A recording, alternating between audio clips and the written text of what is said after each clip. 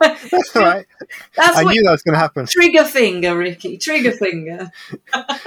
When we get to the end and we ask people to send in feedback, I've got some I'd like to read out as well, which it's a very nice little feedback, and I thought it might encourage other people to send in thoughts as well. So we've got, sure. You read one out last time. We've got this one for this time. I thought it might help just spread those out a little bit. Okay. Let me make a note of that at the end.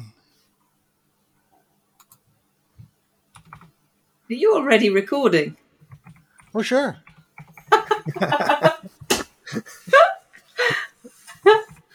Record everything. Hang on. Let me make a note of that. Well, I see your dog is He's yapping. He's yakking. Yeah. Yapping. All right, let's get it started with this wonderful...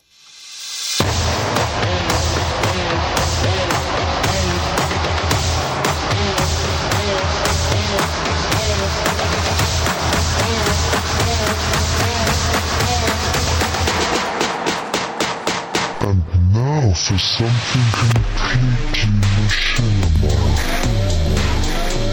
Hello, everyone. Welcome. No, we're not going to do that. I'm always amazed at how that happens. Anyway, hello to the podcast, and now for something completely machinima. I am Ricky Grove, a machinima filmmaker, retired bookseller, computer graphics reporter, reader, lover of film noir and science fiction, gardener, cleanup artist, cook, barbecuer, you name it. I love to do it. Well done. I'm Tracy Harwood. I'm a woman. Ooh. Yeah. No, I agree 100%. There's much more to you than just that, Tracy. Yes. You're very... I thought it would sum it up. Yeah. Okay. Yeah. Fair enough. All right. Well, I'm Damien Valentine, otherwise known as Darth Angelus, filmmaker, cosplayer. I'm currently working on the goat costumes that we're all going to be wearing later on in the series. Once I finish them, I'm looking forward to seeing that. And welcome to our podcast. Yes, yes. You know what might be fun? Making, using Character Creator 3, Real Illusions Character Creator 3, which is great because you can essentially create any kind of character you want and then make characters of each of us in there as close as we can, and then create some sort of little funky little movie with that. That would be fun. I'd like to do that. Yeah, with Anyway. Adventures of Completely Machinima Team. That's right.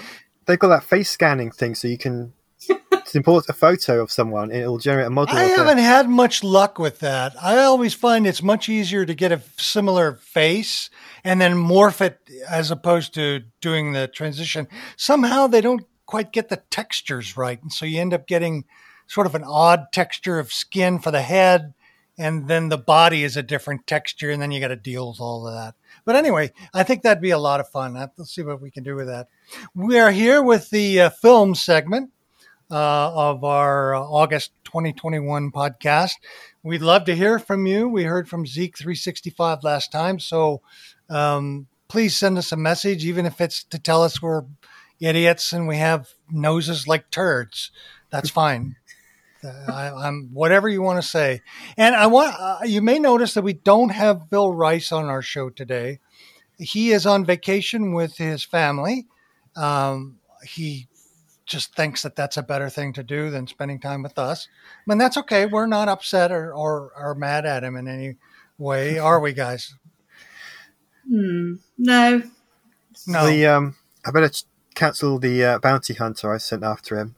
Yeah, you probably should, because he is with his family, and then you get linked in with murder for all of them. So Yeah, forget that's that. not Yeah, good. that'd be bad. Let me just send a quick text here. Okay. And then Now I made I used, NVIDIA has an open source database for creating AIs, and you use deep learning technology algorithms by putting in tons of data. And so I used all of Phil's recorded comments in previous Completely Machinima podcast, and I created an AI for Phil.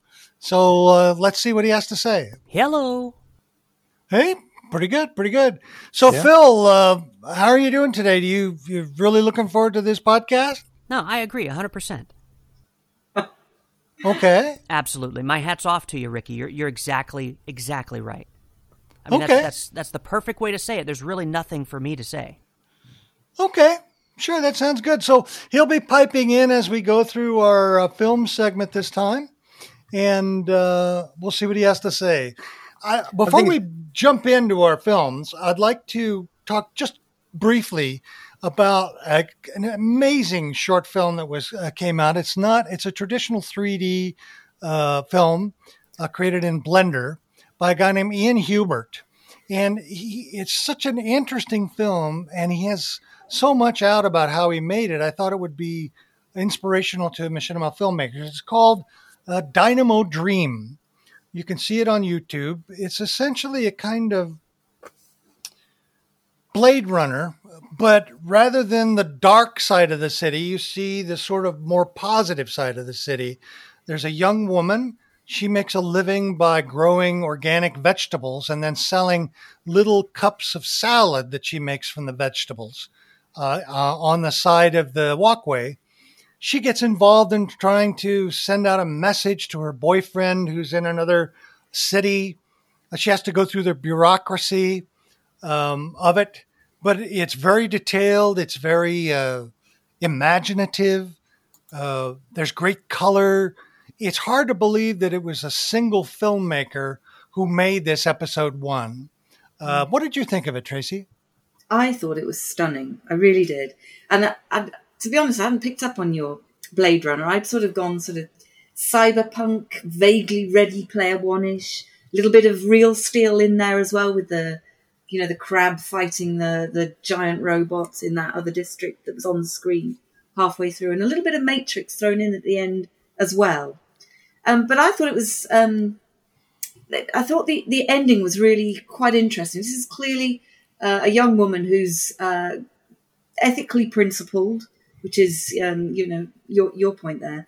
But she's clearly trying to follow her dreams in this story. So I really liked where that was going. It was a really interesting plot, I thought, and beautifully created. Lots and lots of detail. Oh, detail! The what's the word? Verisimilitude. Yes, very much. Of the thing is just every detail makes it so alive. My reference to Blade Runner was because of early scenes in which they're in a kind of market as she's walking down a marketplace, and it reminded me of those early market scenes where the detective character is eating in a Oriental restaurant, eating noodles. Instead of it being a noir scene, it's much more bright. Sure, you could see the poor people and you could see the dirt and everything, but it didn't have that same ominous quality. It was much more positive and up. However, there are some truly creepy moments in this first episode in which she encounters the bureaucracy of this place. Oh my goodness. There's one character that she goes to that is, I don't know how to describe it, but it's just macabre combination of technology and human, and it's just crazy. Ian Hubert is a vastly talented person and has been a part of the Blender community for a long time. He has a very long a video on his website, which we'll link to in the notes, in which he describes the process of making this film. And it's a surprising process because he basically talks about how to cheat, how to do things without actually doing them in detail, how to cover and add mixed medium to make something look more elaborate than it actually is. And for that reason, I find it would be an inspirational video for machinima filmmakers to watch, because machinima filmmakers are always working with limitations in a game engine. And that's exactly what he does. Because he's the sole person working on it, he doesn't have time to model everything. Although he does do modeling, but he shows you how to put it together in Blender. And Blender is such a good tool nowadays for creating all sorts of interesting material for 3D models, texturing, animation, all kinds of things. And his connection to that is very strong. So we do recommend that you watch that film. I think you'll enjoy it as well. And we'd like to recommend Phil's short Red Dead Redemption 2 comic piece about creating machinima in Red Dead Redemption 2. It's a short one, but he does it like old style Hollywood, where the director's, all right, roll it, sound, speed. And it has a horseman. The scene is the horseman's going to ride in to the camera and stop. But somehow the horseman starts going up in the air and riding in the midair till he gets to the top. And then, of course, the horse and the rider fall to the ground. And the director is like, what the hell are you doing? You know? And then he plays it out as if that were a real shot, you know? And the subtle satire of that is that that's what you get when you work in Red Dead Redemption 2, because it's not particularly machinima friendly, and all sorts of very strange things happen in it. What did you think of that short, you guys? I loved it. I absolutely loved it. It's so bang on the money, and the end line just absolutely nails it for me. I'm gonna need a new horse. And he carries it on so well in the description of it on the channel as well, which is let's hope the American Society for Prevention of Cruelty to. Well, I think he should have changed it to NPCs, to be honest. But yeah, it was really, really good. Well done, Phil. It Damien? brought back so many memories of using machinima, using games to make machinima, and the game not behaving the way you would expect it to, and something like that happens. And I think anyone in our community who watches that is going to have the same nostalgia of whatever glitches they've experienced in the games of their choice. They're going to come back and haunt them. And I think Phil, he captured that perfectly. And yeah. It's a it great made me little short. appreciate what a great writer Phil is too. I mean, he's so talented with comedy and satire. I wish he had more time. You know, he works full time at his computer business, and he's raising a family with 2 young children. And so it's really hard to get the time you need to be able to create stuff like this. I mean, I'm glad that he has the time to do the podcast, frankly, but it really made me appreciate his skill in being able to create comedy in machinima, and I wish he had more time. I wish you could clone him and have one of them just create films, because they're just so good, so funny. Phil, we have an AI, don't we? Oh, that's right. Let's see what he says. Oh, I loved it. I loved everything about it. I don't know if you've noticed since we've Pitch. Yeah, it's speeding up. I was thinking, is it just me or is it? No, it's speeding up. Okay, it wasn't just me mentioning things there. Maybe the AI is just nervous today. I have to say, once again, Ricky is just 100% right. Spot on. Huh. Okay. I'm not sure I programmed this thing correctly. Let's try one more. You're absolutely right. Yeah. He didn't say very much. I mean, his line, I thought he had a bit more of a repertoire than that, really. I mean, I'm not sure your AI skills are up to it, mate. Yeah, well, we'll see. Might need a little bit more work, I think. Yeah. Maybe later we can come up with a few more. So anyway, Phil had two picks. He has Moses the Hunt. It's created by Space Timer Studios. It's got 22,000 views. It was... it's an amazing short. It's a very violent. Peckinpah comes to mind when I'm talk about it. There's an interesting race element in it. Essentially, the plot is a wanted poster which shows a African American man wanted. This group of bounty hunters go out. They've just taken over and killed everybody in a small town, I assume while they're looking for him. And then they go out and they encounter him. And there's a bit of a twist at the end.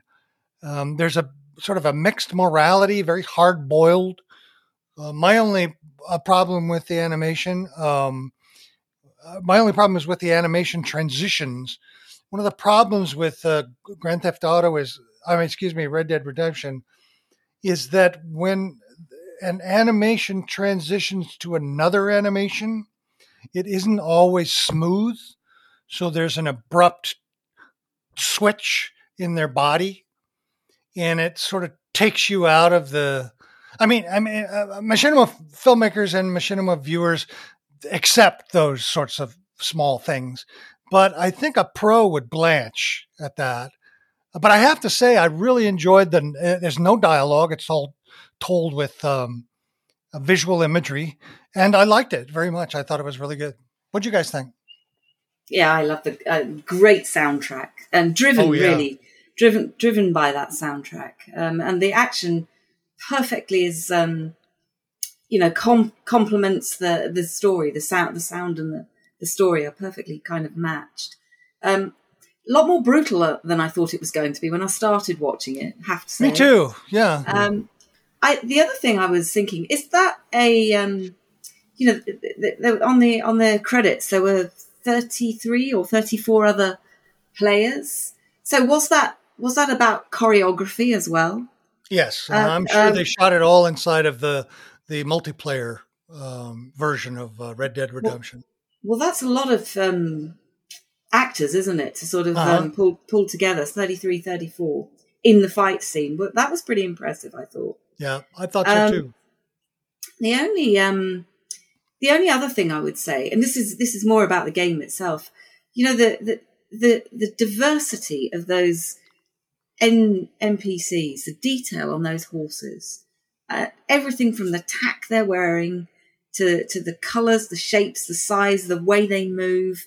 It's absolutely stunning level detail. Isn't it? It's just outstanding. It's absolutely amazing to see a game at that level of detail, irrespective of what they do with it. It's beautiful. Yeah, I noticed that. I noticed that at one point where the bad guys the bounty hunters were up on a ridge, and one of the guys was looking down using a telescope, and there was a mid-range shot in which you saw three of the horses, and all three horses had different behaviors. Yeah. One of them was wickering, another one's tail was switching up. It just was so alive. Yeah. Beautifully done. Yeah.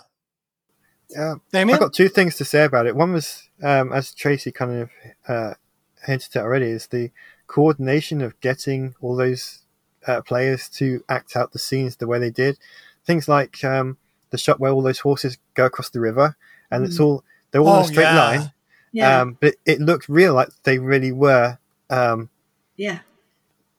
team going across together, not just randomly crossing the river. They were in their proper formation, and it looked great. And the other thing that really stood out to me was the camera work. That was almost professional level camera work, the way it all moved around and all the different shots. Was. Yeah. And listening to you and Phil talking about your experiences playing this game, it's not very machinima friendly. So I'm left wondering, how did they actually manage to pull all this off? Because it looks like I know there isn't, but it looks like there's proper machinima tools in the game to be able to do that. And you need that kind of setup to be able to do this properly. And they did this without any of that. So that's a very talented group of people who've made this film. A lot of hard work. Space Timer Studios has got a really good YouTube channel. Most of it's done with Red Dead Redemption 2, but there's some other ones in there as well. We highly recommend them. I also have a little theory I want to share with you guys. I think certain game engines reveal themselves more readily to some people than they do to others. Now, I know Phil is very skilled and very smart in being able to jump on a game engine, but both he and I had terrible problems with their multiplayer. I can't imagine those problems if this group, Space Timer Studios, had those problems. They would have been able to make this film. So somehow they were able to work with the multiplayer in a much better way than Phil and I were able to. And some of that comes down to luck, and some of it comes down to their connection, their internet connection, their streaming connection, and their ability to just work on it day after day after day. It just takes a lot of hard work to figure it out. And I think sometimes those sorts of hard to work with game engines, they yield their secrets slowly, but once you finally get it, it's like a breakthrough for them. And they realize, oh, this is what you need to do, because there's no guidebook. Nobody lays out the company, Rockstar Games, they don't really have a long, documentation for how to do any of this. So you just sort of discover it on your own, which to me is really cool, because that's the same spirit of machinima that machinima began in. You know what I mean? Trying to crack the nut of how a game engine works. But boy, it was sure great. I could imagine these people making a cut scene for a major game engine. I could imagine them doing a 3D animated film. I could see this as a longer film. You know what I mean? Don't you? Maybe 60 minutes as a Western. Yes. I love the morality in it.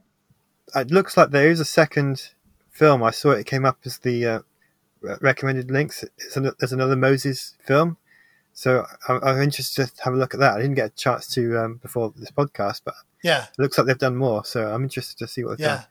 Just great. Okay, let's move on to Phil's second pick. Well, what did you think, Phil? Absolutely. My hat's off to you, Ricky. You're exactly right. I mean, that's the perfect way to say it. There's really nothing for me to say.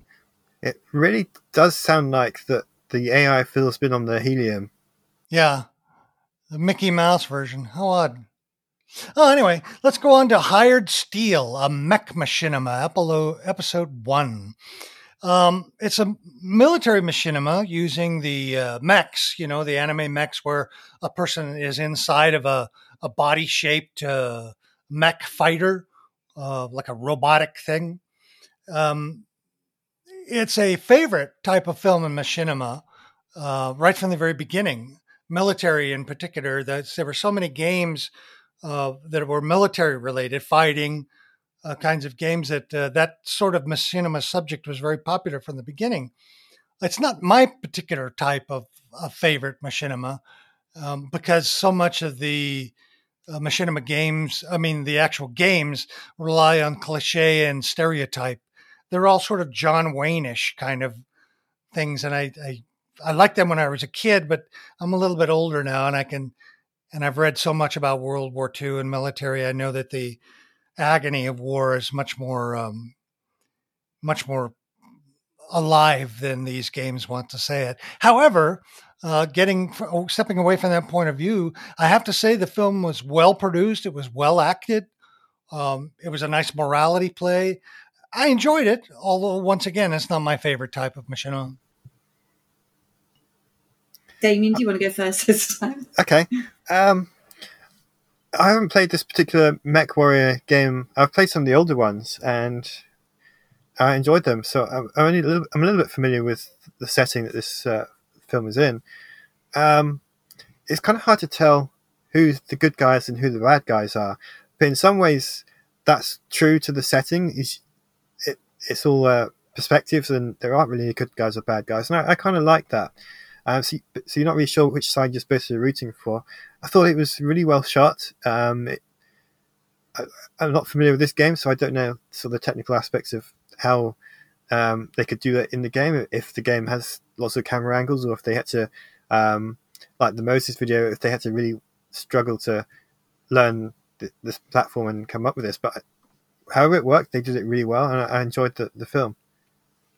Yeah, I think I agree with all of that, really. I thought it was, it was clearly the beginning of something, but we're not sure what yet. Because it's, episode 1, and like you say, you don't know exactly whose side you're on, although you've got different perspectives that you're presented with. So it was a kind of seek and destroy type mission thing with a human operator story in the mix.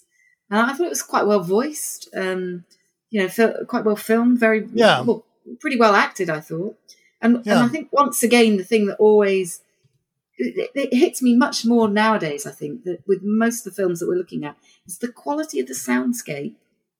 It's this really does affect your perception of the quality of the film, and this one was really good again on the quality of the soundscape. Yeah, you're right. I think I underestimated how good that was in my rush to judgment on it being a cliched military machinima. The soundscape was superb. The quality of and the detail in it really made it come alive in a way. So yeah, kick my estimation up a little bit higher. This is definitely a series you want to look for. It's going to continue growing. The YouTube channel that it's based on has more mech episodes. I definitely recommend it. All right, Tracy, you had a really interesting series of picks this month. In fact, I was so impressed with all of the films that we came up, but your picks in particular were really, really quite something.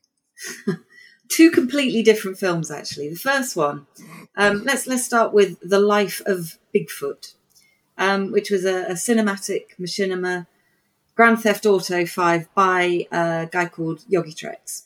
Virtually no views of this on YouTube whatsoever, which is kind of interesting.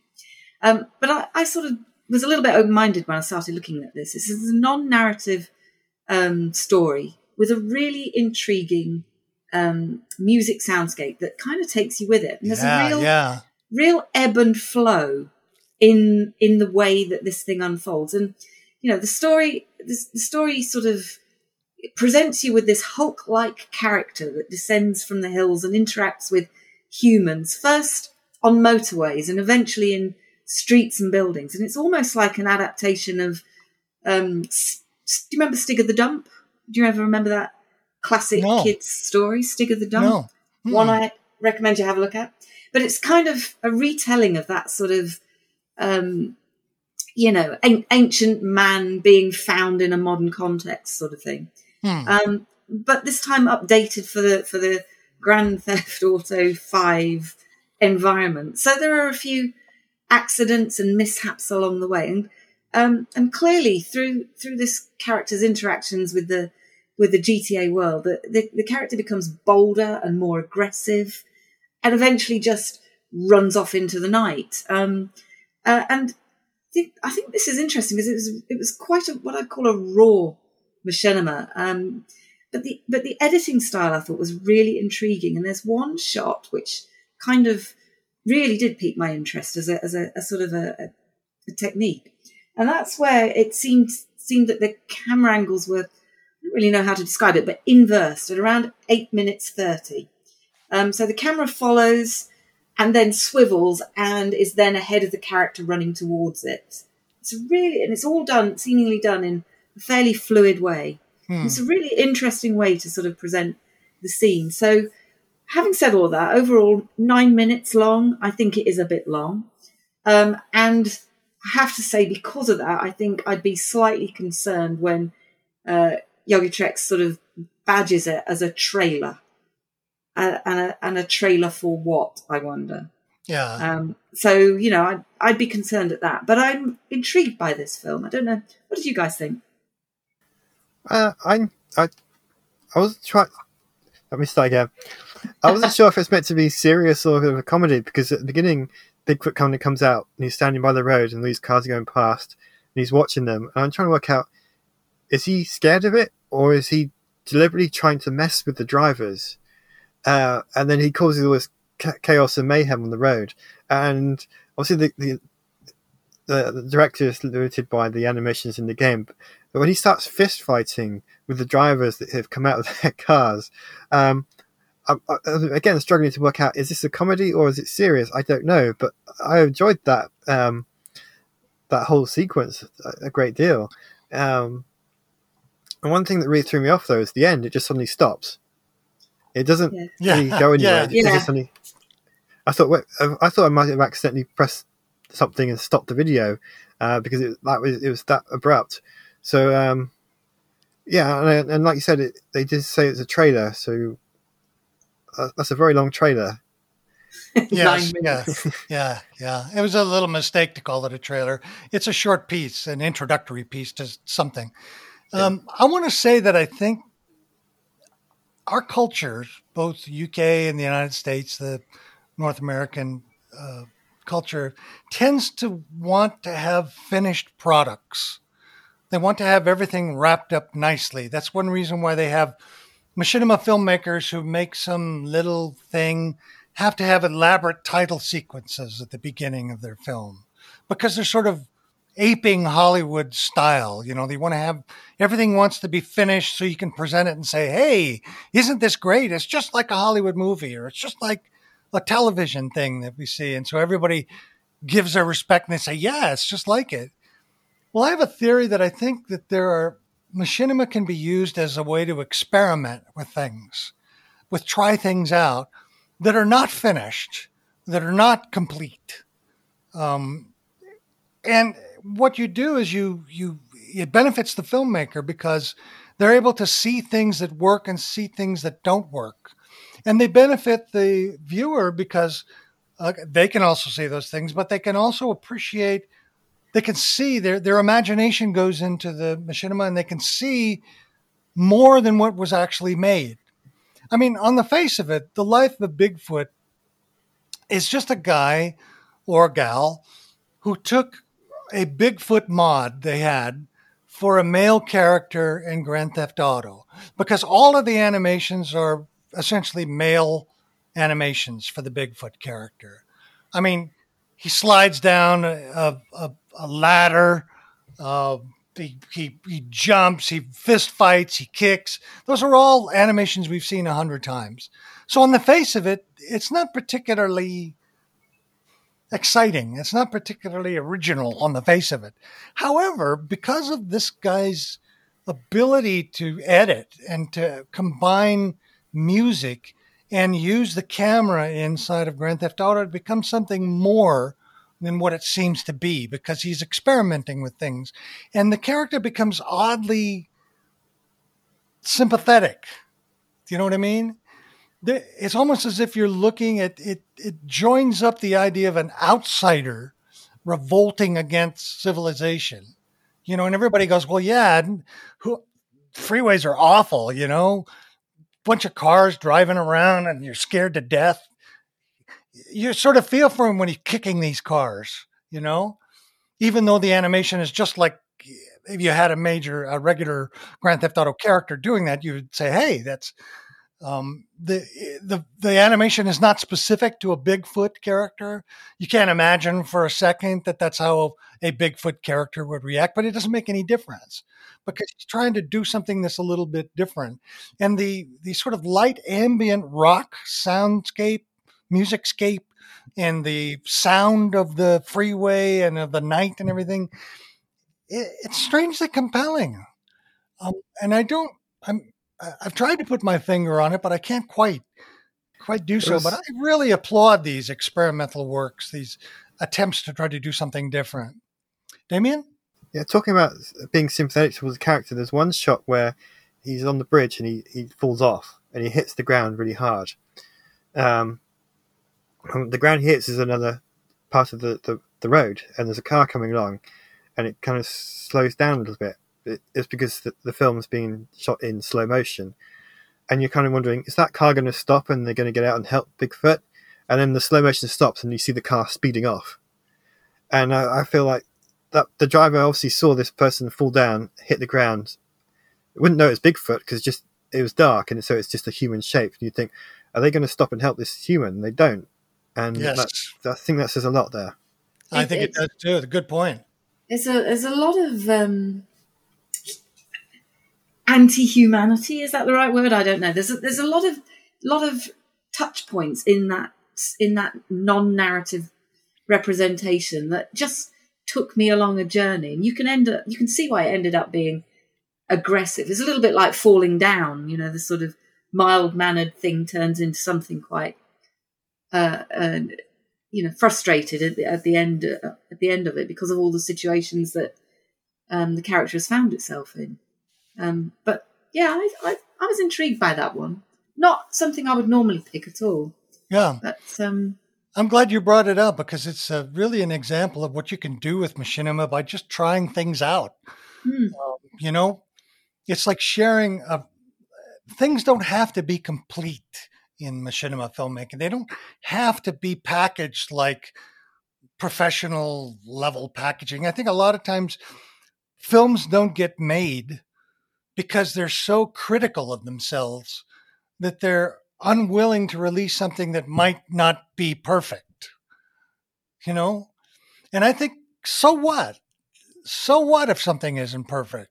Just put it out there, get it done, and then move on to the next one, because that's the way to learn to do something. Get rid of that critic inside of your head and just put something together. And because oftentimes accidents, things that you put together, they channel your unconscious. They channel things that you don't know exactly what you're doing. It isn't rational. I don't even know whether this person, Yoga Trex, made this film with the idea of making Bigfoot a sympathetic character. But that's what happens in the film. He becomes this sort of other, that we can all identify with. The idea of Bigfoot is just as important as what Bigfoot character does in the film. And I think that's a fascinating thing. And I think I'd like to see more machinima like that. Yeah, I agree. Now, what did Phil say? You're absolutely right. Yeah. Wow, what was that? You're absolutely right. Yeah. What? You're absolutely right. Yeah. Huh. Are you sure this is going okay? Because I just think I've somehow unconsciously made Phil a yes man. Sorry about this. That means we're going to have to argue with you more. Yeah. Phil's not going to be happy with that one. What do you think? No, I agree 100%. The Mickey Mouse Phil. Anyway, you've got a 90-degree film, a 180-degree film for the next one, right? Completely polished, beautifully made rap. Another one by JT Music. This one featuring Andrea Storm Caden. And it's called Little Nightmares 2 Rap. Now, for me, this one, not the sort of thing that I would go for again, but it's great. This has great pathos for me.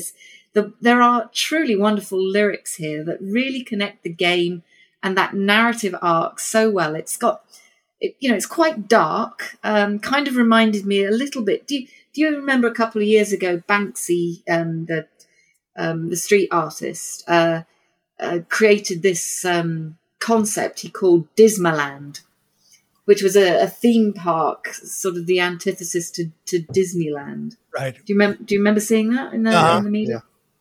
This is very Dismaland. So this concept here is in this narrative, I think. So I was really impressed with it. I've played this video several times. The theme's very much of a dark fairy tale, and the narrative lines which are overlaid on the film have this kind of Hans Christian Andersen style to them, which is actually bang on the money. And I think we've previously featured these guys. They did the Mandalorian rap that we looked at a few months back. But I have to say, I am so impressed with the style and polish that these guys deliver through their content. What did you think?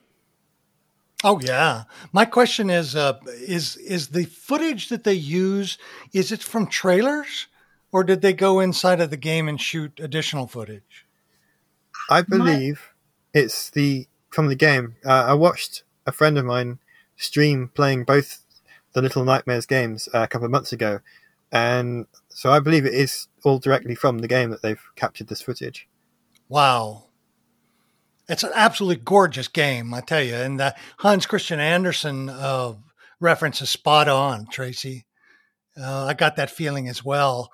Their songs and their connection to the games, their lyrics are so great that you sort of think, I'm really happy they're using machinima, and I'm really happy that they're doing various games.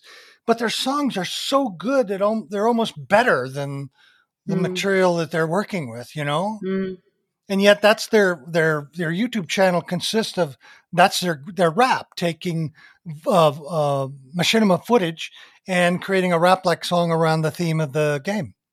Yeah. And they wouldn't have the the lyrics, if you like, without the game. They're so well tied together. They so understand the game. I think that's the issue. Whether they write them all themselves is, I don't know. Maybe they have a community that they draw content from that helps them pull the lyrics together, because they're quite prolific, these guys. I mean, they seem to put a new one out every couple of weeks or so. Yeah. So, I don't know how they can be so prolific. They've got to have a team behind them somehow, I would have thought. Yeah. Very hardworking, very talented group of people. Yeah, absolutely. We highly recommend this. It's a really wonderful music and beautiful machinima production qualities. It's just the top level. I wanted to mention a little quick flashback. One of the very first music videos created in machinima was Still Seeing Breen by Paul Marino, who started that tradition. I believe it's the first machinima use in a video. Of course, it became really big after, MTV did a series with, that became a big deal using machinima. In fact, there's still some bands, indie bands, that use machinima to make their music videos. So it's great to look back at that thing. Anybody who wants to see Still Seeing Breen, is still very effective. I watched it not too long ago. Highly recommend it. Good picks this week. Thank you. Damien, you've got a very interesting film, XCOM Ballet by Ion Bomb. Yeah, I came across this. I'm a big fan of the XCOM games, and I thought, I wonder if anyone's actually made any machinima with them. And I came across this one, and it really stood out to me because I don't actually know how they made it. So the way the game works is it's a turn-based game, and you have your small group of characters, and if you make them do something like run across to a different part of the map, you get a little cinematic of them running. And if one of the alien characters does something like they spot your team, or if they open fire or something, you get a little close-up cinematic of them doing their thing. And so I recognized some of those shots in this video. But then there are other shots I thought, there's no way that they could do that without modding the game. The game is not very moddable. So I'm at a complete loss of how they managed to pull this off. And that's one of the things that really stood out to me, because it was so well done. And the timing with the music was perfect for all these different shots, especially when you got these line of alien characters and they kind of jump off. They do that, yes. That sort of Metro MGM musical style jump. Yeah, and Busby Berkeley style. Yeah, but I don't know how they did that in the game, because the game doesn't work that way. Yeah, just to give everybody a brief overview of what it is. It's a kind of music video using, I think, Tracy, you said it was a Rossini opera? It's La Gazza Ladra Overture by Rossini, and it's the opera that we know as The Thieving Magpie. And it's one of the scenes within that, so it's just a part of the overture. But it's so well synced. It's beautiful. Yeah, it builds with individual groups of characters in the game, and until it eventually climaxes with sort of violent explosions, which are actually funny. They're very humorous because they fit with this Strauss-like waltzy kind of music. The pacing of the film is just flawless. Yeah. This film was my favorite of all of the films that were picked this month, because it was such a creative use of machinima in a game that has absolutely nothing to do with the music. Taking these two disparate things and putting them together was such a creative act. It made me want to shoot something in XCOM, which is, I think, what all great machinima films do. When you watch it, you go, "Oh man, I got to do something in that engine."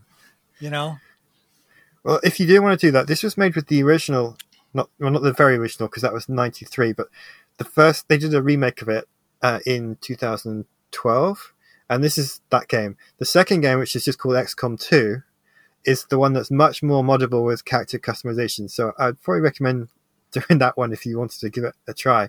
But because this game is not moddable, that's why it really stood out to me, because I don't know how they did it. But it's all shot in the game, so it's not like they took the models and rendered it separately. So I'm at a complete loss. And I think that's one of the things I like about the Machinima is if you can't figure out how they did it, but you know they did it in the game, that's a sign of real talent to me. Yes.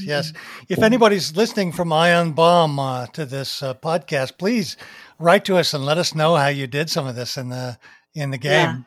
Yeah. We'd love to interview you. We would. Please come on. We want to talk to you about your films. I was going to just add to this that I occasionally do showcases of Machinima in Leicester and whatnot. And what I wanted to do with this one was put it on the big screen, the big outdoor screen in the city on Guy Fawkes night as an alternative game-themed fireworks display. I thought it was beautiful. Yeah, that would work so well. I think it would entertain a lot of people who are watching. I think it would too. But then I was thinking, you need more of this kind of thing to entertain people. With this as the finale, I think this is beautiful work. Yeah, you're absolutely right. Great pick, Damien. Our favorite. Thumbs up, big thumbs up for this one.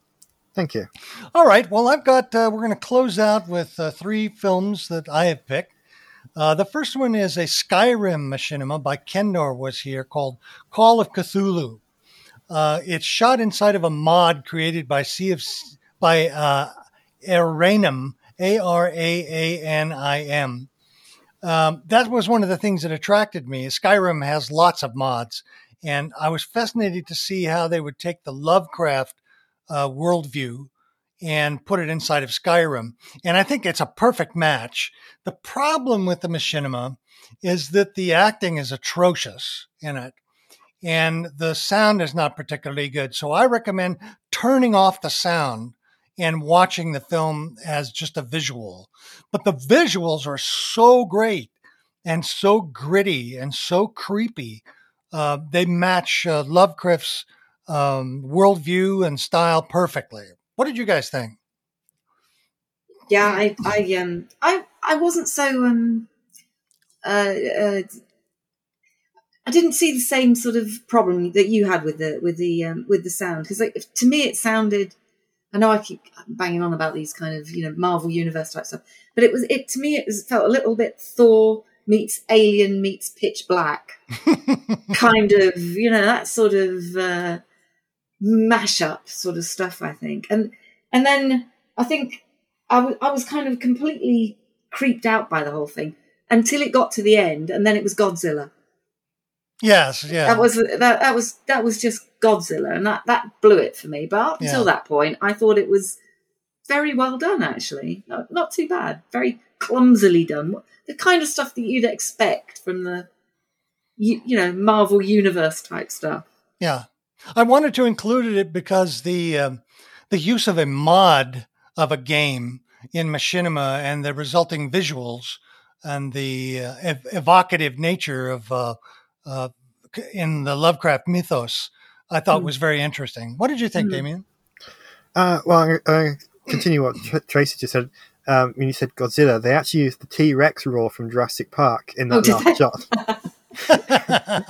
I've heard that roar so many times and I know exactly where it came from. But yeah, when I was going to watch it, I thought they've taken the game and they're telling a Lovecraft story. It took me a little while to figure out what they've done is taken Lovecraft and put it in the world of Skyrim. Yes. It's not just a Lovecraft story. They've modified the story to fit that game world as well.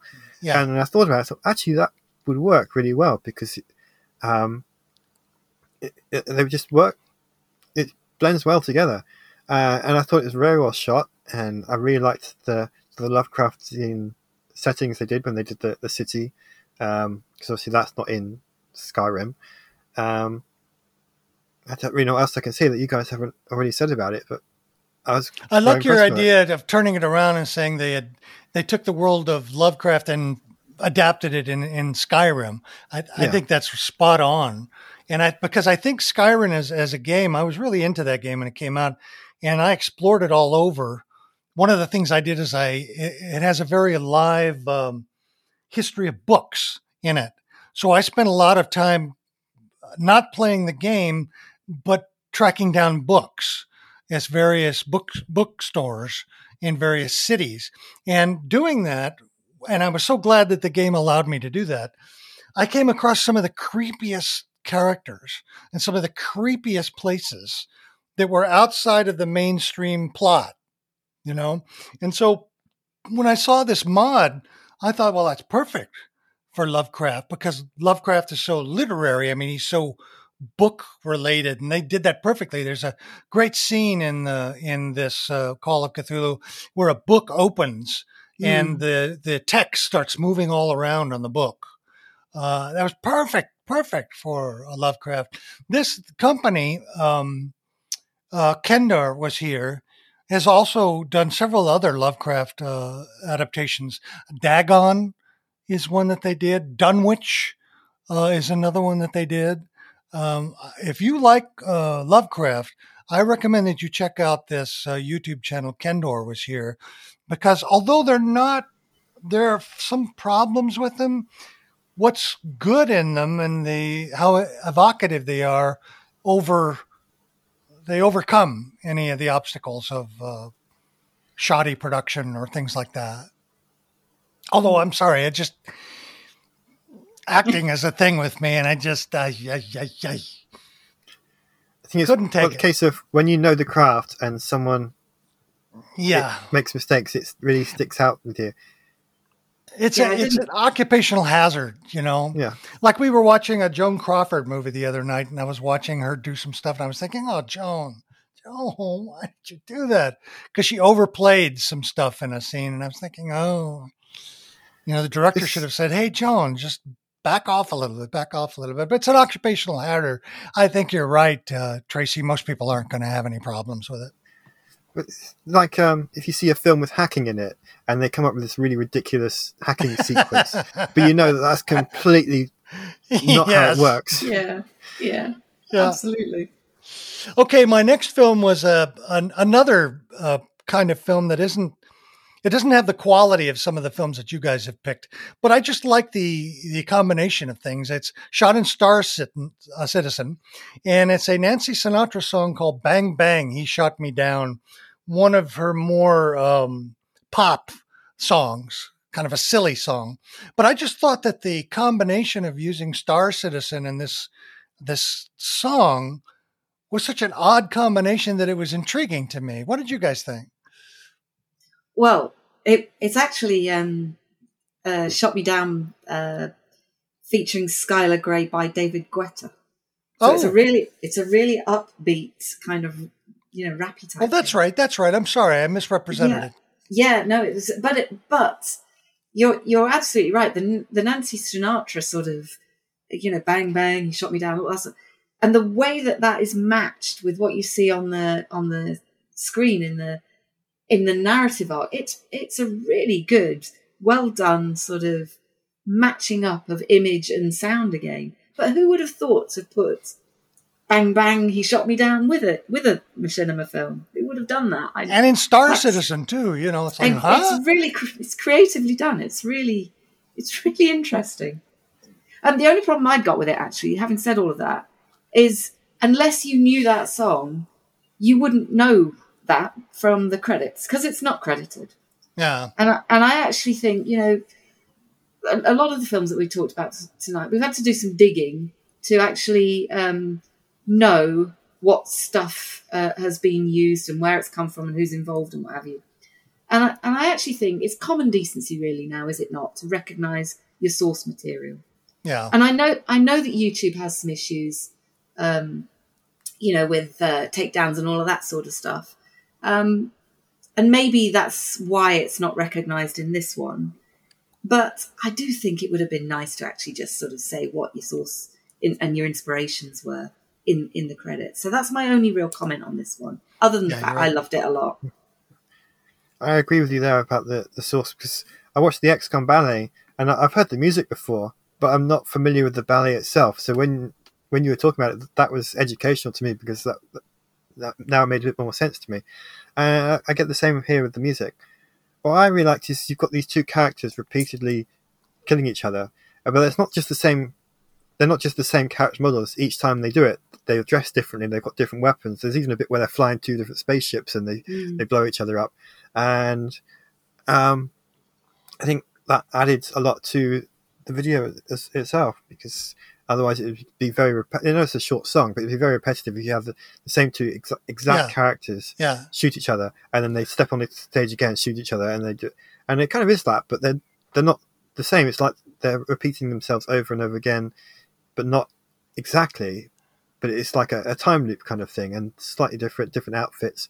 But every time that they meet, they kill each other. Yeah, it caught the machinima part of it. Caught the kind of silly, goofy quality to it. You know, that was funny.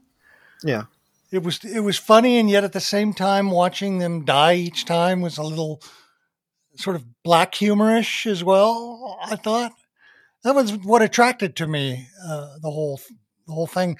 I like to look at films here that are different, that may not be technically perfect, but still have something unique to them. I really like the fact that they use their imagination to put these two together. You know, it's a personal thing. I'm sure they love this song, and they wanted to figure out a way to visualize it, and they love Star Citizen, and so the two came together. Those are unique. It's one of the cool things about machinima. People can do that. I mean, Hugh loving Ozymandias and then saying, well, let's put this in a machinima, you know? All right, my last one is, my favorite is your XCOM, but this is a close second because it's a strange machinima that uses the Max Payne engine. Now, Max Payne was a really fun game, and the sequel was a fun game as well. But one of the downsides of the game is that it was a very gray, very dark game that didn't have a lot of color in it. What I like about this particular machinima is that it's a film within a film. A guy who's either a hitman or a person who has a revenge grudge, he tracks down these other rough-looking guys. And I think the model looks an awful lot like Mickey Rourke, if you ask me. I don't know whether you guys got that, but the main model looks a lot like Mickey Rourke. And he tracks them down to this sort of attic room. And he's on the roof, and he comes up to the window. And he looks through the window, and he sees a television show that the other guys are watching. Now, everything is gray except for the television screen, which is bright colors. And on the screen is a obvious David Lynch parody, Twin Peaks parody, where they're in that strange red room where there's this weird shaped carpet and standing lamps and everything, and this odd narration. And it looks to me like the guy becomes so interested in it that he forgets what he's doing. And it's only till the end of the show that he decides to crash in the window and shoot the guys, you know, and that's all done off screen. And then he jumps out the other window and takes off, and that's the end of the film. It was done by a guy named Volsky, who is Russian. And many of his other films are in Russian. Some are in Second Life, but this one in particular I thought was very unusual, and I liked the strange combination of film within a film. I thought it was really well done, and you just don't see Max Payne machinima done very often. What did you guys think of the film? I was caught. It's the idea that he stops at the window and just watches he's going to kill these guys, and he stops at the window to watch what they're watching. I thought that was great. I'm not sure if it's meant to be a comedy moment or not, but it came across to me as one. And I could just imagine now that if you're a hitman turning up and being so entertained by what they're doing that he doesn't actually do the job. And I just had to laugh for a moment, and then it went on, and then he said eventually he crashes through the window and kills these guys, and then goes on. But it's just it's not what you expect Hitman to do, but in a way you could imagine it happening, and it's funny, and that really stood out to me. And as you said, Max Payne's it's quite an old game now, so people don't use it to make machinima. So it was nice to have something that was in a very different platform to what we usually look at. Yeah. I don't think I've got anything to add to that one. Really, wasn't really my sort of film. It was, no, it's not my sort of thing. Really, I didn't think. Okay. I can't really put my finger on it. It was, I think maybe the Max Payne thing wasn't never something I really got into. I think the appeal is less of the Max Payne and the actual TV show, because the TV show is very funny. Yes. It's a narrator talking about a kind of dream that he had in which his double was there, and his double was doing all sorts of things to a flamingo. And then the flamingo spoke in another voice. And of course, the visuals are these bright colors in the middle of this sort of grayish area. I just thought the combination of the two things were so unique. It reminded me of sort of schizophrenia type, that kind of, excuse me. Yeah, I got it. Psychological thriller kind of stuff that sort of you have to think about quite deeply. And I got it. It wasn't my sort of thing. I didn't think this time. What if the Hitman was a Bigfoot character? Well, maybe. Exactly. If it was a Bigfoot character and he smashes the window and comes in and fights. Yeah, I think that might have worked. Would that have been appealing to you? Maybe. Okay. Yes. I'm finding the idea of that appealing as well. I kind of want to see that now. Yeah. Let's see what Phil says. Oh, I loved it. I loved everything about it. Thanks, Phil. I think the chair he's sitting on is just getting smaller and smaller. Yeah. Well, listen, we've talked a lot about films this time. We had a little bit that we wanted to do at the end, but we're going long. And it was a brief discussion of Roblox being a playground for right-wing extremists. That's a long conversation. I think we'll pass on that this time and just give you the link to the article. Damien did want to share some feedback, though, that we got. What did you have, Damien? So I got this feedback. It's from last month's podcast, and it came in two parts.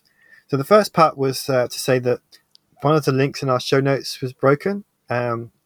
So I went and fixed that. And if you do find any links that are broken in our show notes, please let us know so that we can fix that and get the right information to you. That's very important to us. But the other part of it, which I thought was really nice, and I'm just going to read this out directly. I would compliment the podcast, but I'm literally 30 seconds into the June episode. It's my first one. And that would feel insincere. But I will tell you that I'm super excited it exists, and I'm going all in on it, starting with the latest episode first, because that's just how I roll. This is actually from Dulcie, from the Wolf and Dulcie. That's great. Lovely. And I really enjoyed listening to their show when they were running it. So having praise from her really means a lot to me, and it's nice to be able to share it with you. And yes, everyone else. Thank you, Dulcie. That's really nice. We loved your show very, very much. Wolf and Dulcie was one of my favorites. I was on it, and I think Phil was on it too. Great. Yeah. Thanks for listening. That's cool. Now, remember, we're going to be skipping our discussion podcast, and we're going to be doing individual Let's Play videos. Damien's going to be doing one. Do you know what the subject of your Let's Play video is going to be, Damien? Yeah, so as everyone listening should know, I'm working on the Star Wars series, Heir to the Empire. And what I did is the most recent episode that I released just a few days ago, I recorded myself filming or animating one of the scenes from it. So I position the characters, I drop in the animations, do a little bit of cleanup on how their hands move, because some of it they're passing through each other. I drop in the lip sync and do some facial animation. Neat. And Tracy, do you know what your Let's Play is going to be? I'm going to be wandering around Second Life, seeing what I can find, looking at what great areas there are now, some of the art installations that are up and running, having a chat with folks if I can find anyone to talk to in there. We'll just see how it goes. Are you going to do it by yourself, or are you going to go with someone? I'm hoping to go with Chantal Harvey, but that's not confirmed yet. Cool. I'm going to be doing a process of creating characters in The Nightmare Puppeteer and shooting a scene. I'm also going to be doing using a character I created in Adobe Character Animator as the narrator in it, as opposed to myself. So that's going to be fun, and I'll be talking about the process of doing that as part of mine. Now, Phil, what are you going to be doing? Oh, I loved it. I loved everything about it.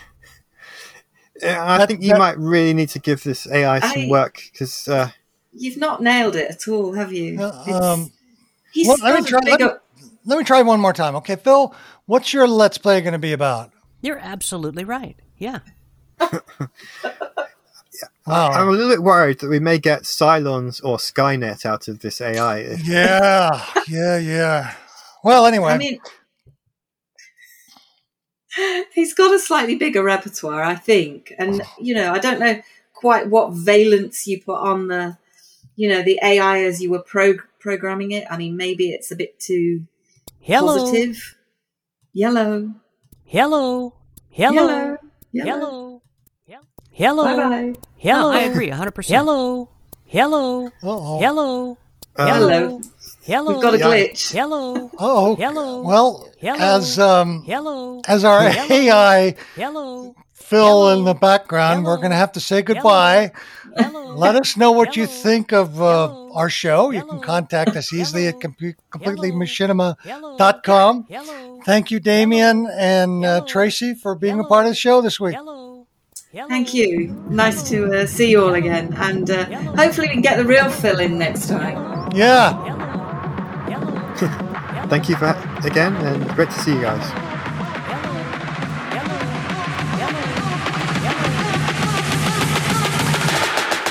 And now for something completely machinima.